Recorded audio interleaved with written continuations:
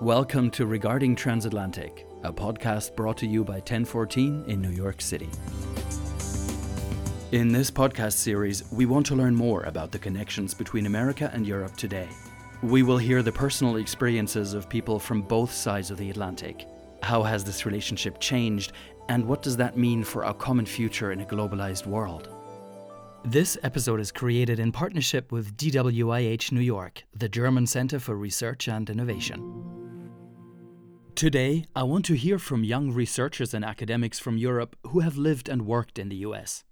I talked to Paula from Cologne in Germany, a professor of computer science who did research in Berkeley. Christophe is from France, and he now lives in Massachusetts to teach college students. I also met Aline, a medical doctor who grew up in Dresden, Germany, and now does research at Johns Hopkins in Baltimore. Finally, I talked to Jan, a microbiologist who went to Detroit for his postdoc and then decided to make the US his home. My name is Paula. I'm a professor and I'm the head of the Embedded Systems Group in the Computer Science Department of the University of Münster. Hi, my name is Christophe and I am originally from France. I'm an assistant professor of German at a liberal arts college. I teach German language from the beginner level to the advanced level, and I also teach literature seminars. My name is Aline. I'm a medical doctor from Germany, and since March 2019, I'm a postdoctoral research fellow now at Johns Hopkins University in Baltimore, Maryland. My name is Jan. I'm an assistant professor of microbiology, and I live in Illinois now. At the beginning of our conversations, I wanted to know how they got to live in the US and how their transatlantic adventure started. I lived in downtown Berkeley, very close to the BART station, just 100 or 200 meters to the institute. And the former DID scholar passed his apartment on to me, so I kind of got the whole package. So I started teaching German at the Lycée Français de New York because I'm a certified German teacher from France. And then I enrolled in a PhD program at an American university, and I now hold a PhD. Now for this day here, I received a scholarship from the German Research Foundation that allowed me to do research here at Hopkins for 2 years right now. I decided to do my postdoc at the University of Michigan. And I also wanted to work with my postdoc advisor, who actually also is a German. And so I joined that lab in 2014, did my postdoc there for 5 years. Living and working in the US must have brought many new insights, either professionally or personally. I was wondering if our scientists were willing to share one of those. I mean, the people just know they come from everywhere and they live together, and that the country thrives because of this international exchange. And this is something we do not have on this scale in Germany. I realized that we might be not as open-minded and international as I thought before, and that maybe a little bit more liberalism towards international exchange would be great for Germany as well. One of the things that I found very helpful in my everyday life in developing another sense of identity is the discourse on race.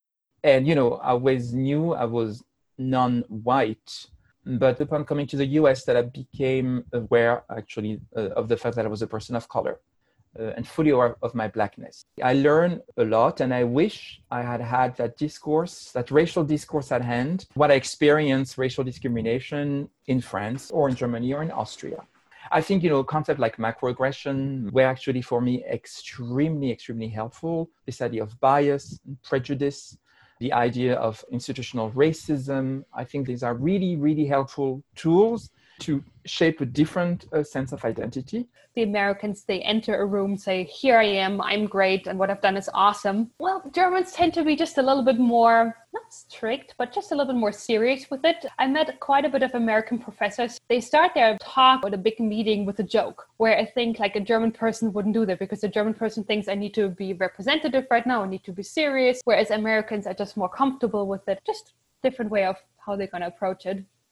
I was very surprised about the high expectations that American students have. It's almost like a service to them. The topic mentoring, which I think is very important for students, is something that I did not really experience in Germany. And that is something that I've seen to be very prevalent in the US.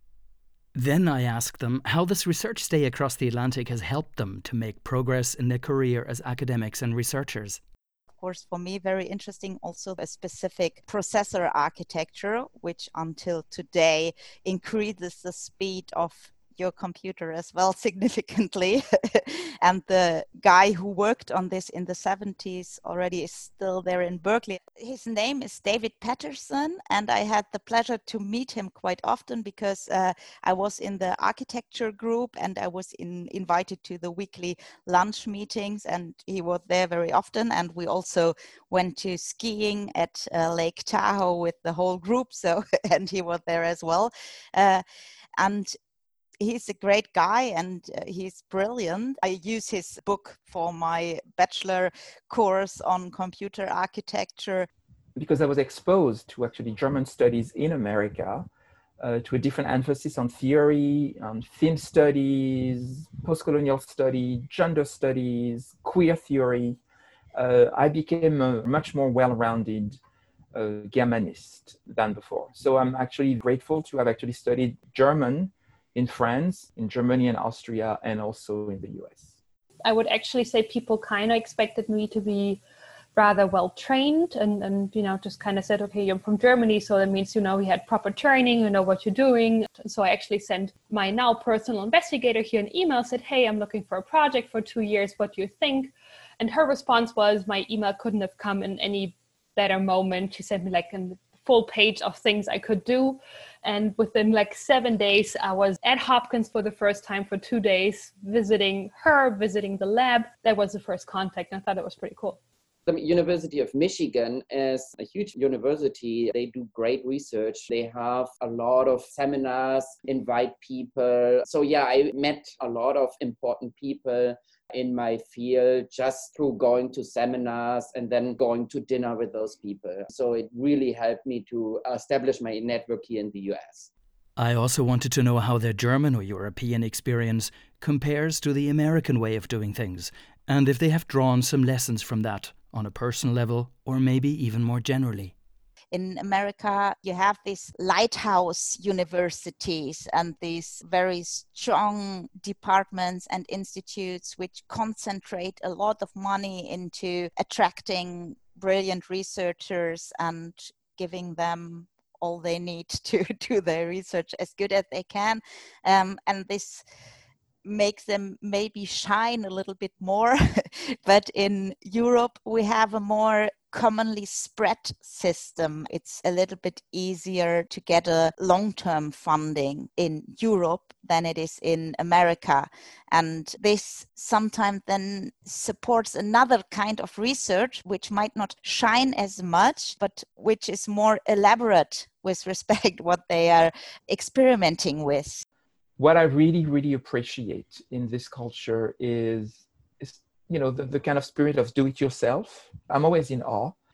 I'm coming from a country that sometimes you really feel the weight of history, and when you want to implement change, it's long, it's difficult, and people keep telling you, no, you can't do this, it's impossible. I don't think there are that many differences. I'm not trying to generalize here, but I would say that German research is also considered to be very, very honest. So if something is published, usually it's, it holds up and it's been very well researched and done. I think a lot of times it's mostly me that I'm saying, I'm German, I'm just punctual and I want to have everything like staggered and very well organized. I'm trying to do this a little bit with a smiling face, maybe not giving people a chance to actually say something. I do hear very regularly that I'm considered very direct and that this is, for some people at least, uncomfortable.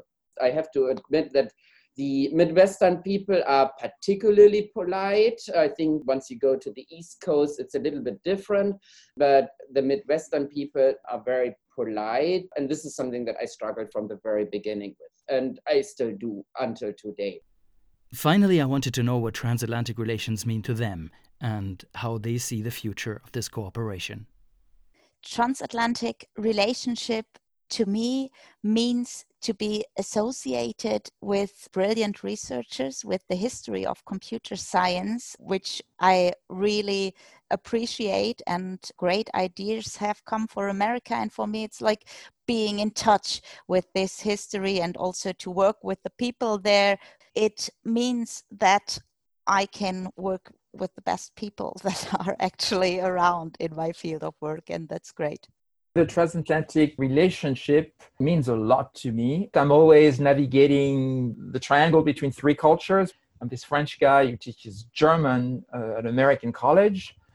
I feel like the connections are very, very, very alive, which gives me a lot of hope. And of course, we have students who major in German and they all want to go to Germany. Actually, I'm not that worried about the future of the relationships between the US and Europe. So the transatlantic relationship to me is very important on both levels. First of all, I'm really benefiting from the opportunity to be able to go abroad and to research in a different country. This would definitely help me with my career in Germany. But also on a personal level, my husband is US American, so there will always be now this German-US relationship that we argue about, or not argue about, but just kind of exchange about. And so it's just always present. The transatlantic relationship to me means to be able to live the two lives that I do. I really appreciate being a German even more since I'm in the US, but I also live the American life. So I would be really excited to learn about Americans and what they think about their lives in Germany. After our conversations, I understood much better how international the world of academia and research really is, and how important this exchange is to the benefit of science, and ultimately to all of us. This episode of Regarding Transatlantic is brought to you by 1014 in partnership with DWIH, the German Center for Research and Innovation in New York City. We invite people from all different backgrounds and from both sides of the Atlantic to address global topics of mutual interest. My name is Thomas Tragut, and if you like this podcast, sign up on Apple Podcasts or Spotify.